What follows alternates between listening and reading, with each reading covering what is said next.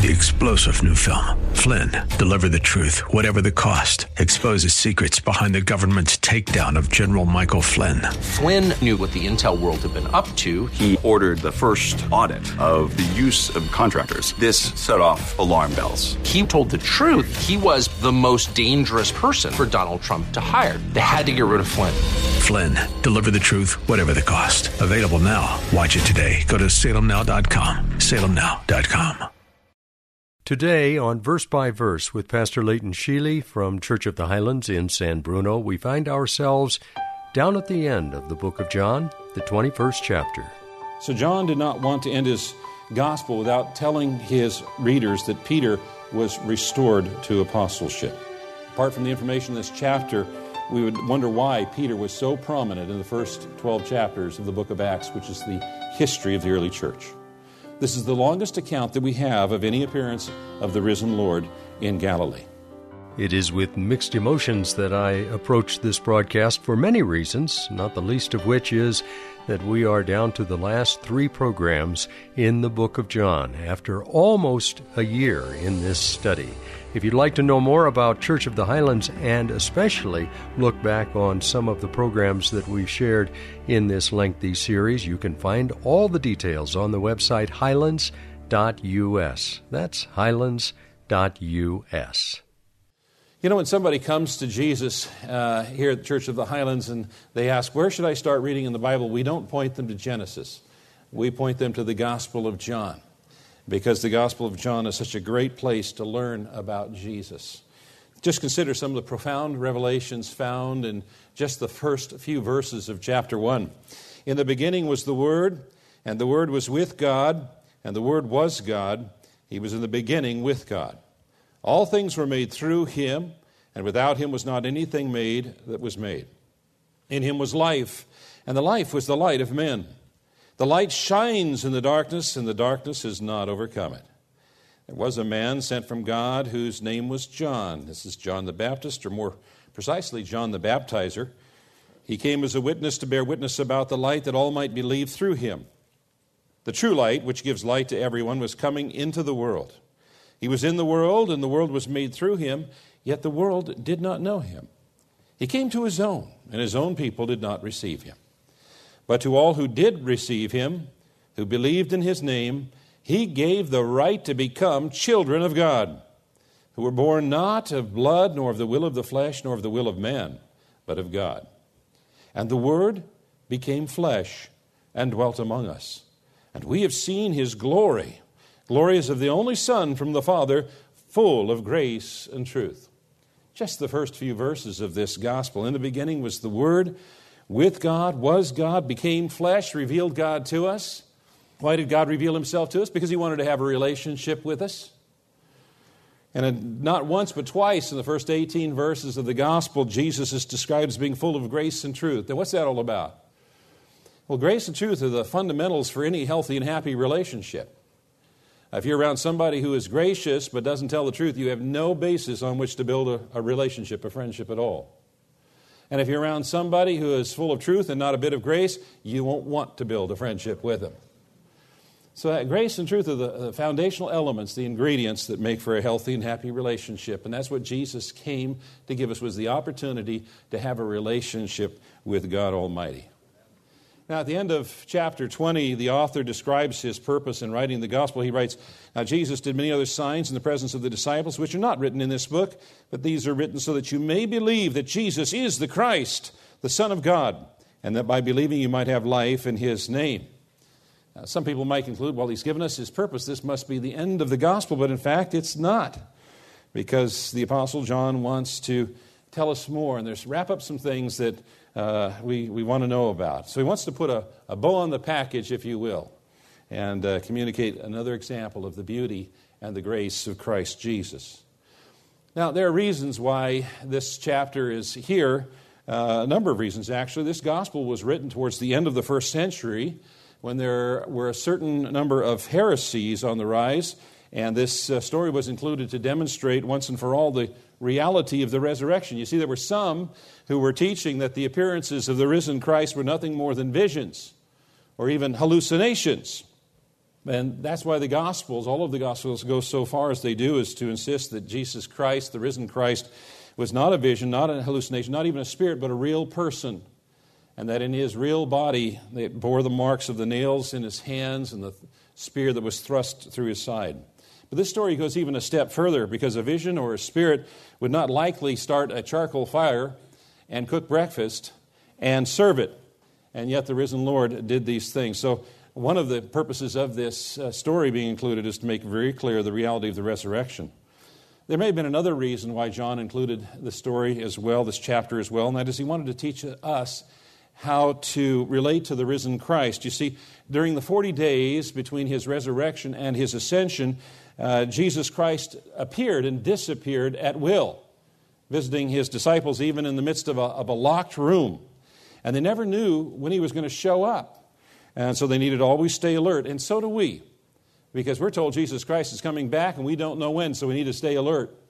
We need to stay alert. But there's, I think, even another reason, and a very powerful reason for this chapter, and that is that it provides a story that revolves around Peter. Now, Peter was an exceptional disciple. He was the only disciple that left the boat, got out, and walked on the water with Jesus. He was the only disciple who pulled out a sword and swung it, intending to take on hundreds of battle-hardened Roman soldiers in the garden to defend Jesus. He was one of only 2 disciples who had the courage to walk into the courtyard of the high priest, he and John. He was only one of 3 who saw Jesus transfigured on the mountain.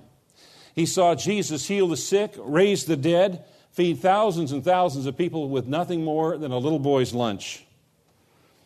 He had been closer to Jesus than perhaps any other person who ever lived. And if anyone had a reason to believe in Jesus, it was Peter. He was privileged beyond measure. But he denied Jesus on the night of Jesus' trial, and like all of the other disciples, except for John, was not present at the crucifixion. And if the gospel had ended at chapter 20, then throughout the centuries, believers would have had no connection, no information to explain why it was Peter who stood up on the day of Pentecost as the leader and spokesperson of the apostles to deliver the message that stirred 3,000 people to receive Jesus Christ as Lord and Savior that day. So John did not want to end his gospel without telling his readers that Peter was restored to apostleship. Apart from the information in this chapter, we would wonder why Peter was so prominent in the first 12 chapters of the book of Acts, which is the history of the early church. This is the longest account that we have of any appearance of the risen Lord in Galilee. Now, with that as a background, let's study the passage verse by verse. After this, Jesus revealed himself again to his disciples by the Sea of Tiberias, and revealed himself in this way: Simon Peter, Thomas, called the twin, Nathanael of Cana in Galilee, the sons of Zebedee, and 2 others of his disciples were together, 7 in total. Simon Peter said to them, "I'm going fishing." They said to him, "We will go with you." They went out and got into the boat, but that night they caught nothing. I think we need to think back and try to envision the paradigm, the perspective of the disciples. They had been with Jesus for 3 years. All of their needs had been met. They'd been directed every moment of the day. And now that Jesus was no longer with them in bodily form, then naturally there's going to be some confusion. Now the passage describes the disciples as being by the Sea of Tiberias. It's also known as the Sea of Galilee and several other names as well. And this sea is located in the north, in Galilee, whereas the events of the previous chapter were in the south, in Judea. So the reason, the words that begin this chapter after this indicate that there's an unspecified period of time that has passed since the events of the previous chapter and the events in this chapter. Now, the reason that the disciples are in Galilee is no doubt in obedience to Jesus' command as recorded for us in Matthew chapter 28, verse 10. Jesus said to them, "Do not be afraid. Go and tell my brothers to go to Galilee, and there they will see me." In verse 16, I should say, the disciples were instructed to go to a specific mountain on which they were to meet Jesus. But these apostles, these disciples, were not up on the mountain. They were down by the sea. Now, evidently, the disciples did not see Jesus quite quickly enough. They must have gotten impatient. They had not yet learned to wait on Jesus. Peter was a man of action. He was not a man to stand around or sit around, so he decided to go fishing. And because he was a natural leader, the other disciples decided to join him. Now, the implications of this is that they intended to return to their livelihood. It wasn't a day of fishing. They were intended to go back to their livelihood that they had had before they met Jesus. You see, before they met Jesus, they were very successful fishermen, as evidenced by the fact that they owned their own boats and their business. As professional fishermen, they knew how to catch fish, and they knew that the best time of catching fish on the Sea of Galilee was at nighttime. And so that night they'd spent their entire night rowing around looking for fish. But despite their very best efforts, they had nothing to show for it. Zilch, nada, niet, nothing. It was reminiscent of the day that Peter met Jesus, as recorded for us in Luke chapter 5.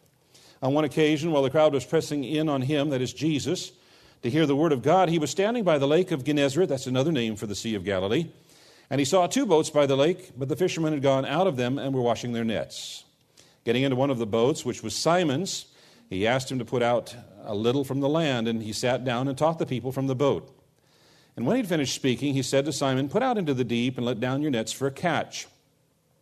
And Simon answered, "Master, we toiled all night and took nothing. But at your word I will let down the nets." And when they had done this, they enclosed a large number of fish, and their nets were breaking. They signaled to their partners in the other boat to come and help them, and they came and filled both boats, so they began to sink. They were so full of fish, they began to sink.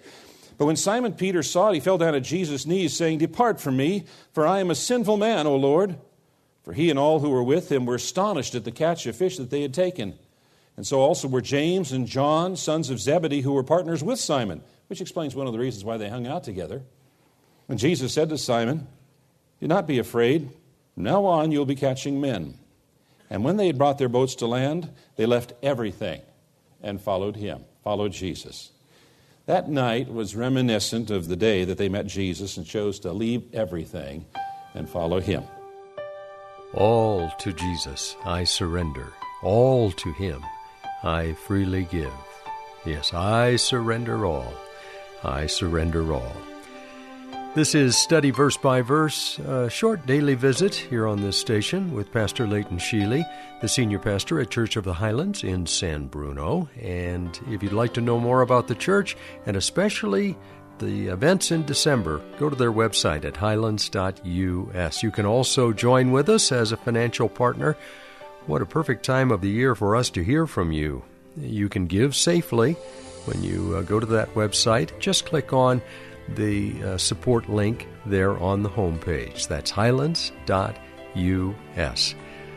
There are a number of special events coming up during December, including a carol sing this weekend, and the details are on the website. That's the first of many events that will be unique to the month of December. The carol sing will be on Saturday, and again, the specifics are on the website. I'm Mike Trout. Thanks for joining us today. Come back tomorrow when we'll once again open the Word of God to the book of John and study verse by verse.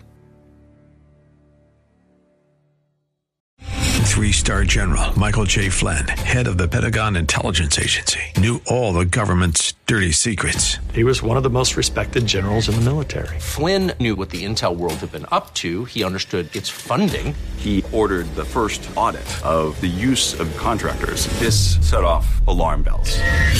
The explosive new documentary, Flynn, Deliver the Truth, Whatever the Cost, uncovers the facts behind this scandal. Flynn told the truth. He was the most dangerous person for Donald Trump to hire. I find out the worst enemy that I'm going to face in my life is right here in America. They took my assessment and they wanted me to change it. And I was like, I'm not changing it. They had to get rid of Flynn. With in-depth interviews, archival footage, and never-before-seen personal records of the man behind the headlines. I just felt like I was drowning. Flynn, Deliver the Truth, Whatever the Cost. Available now. Watch it today. Go to salemnow.com. salemnow.com.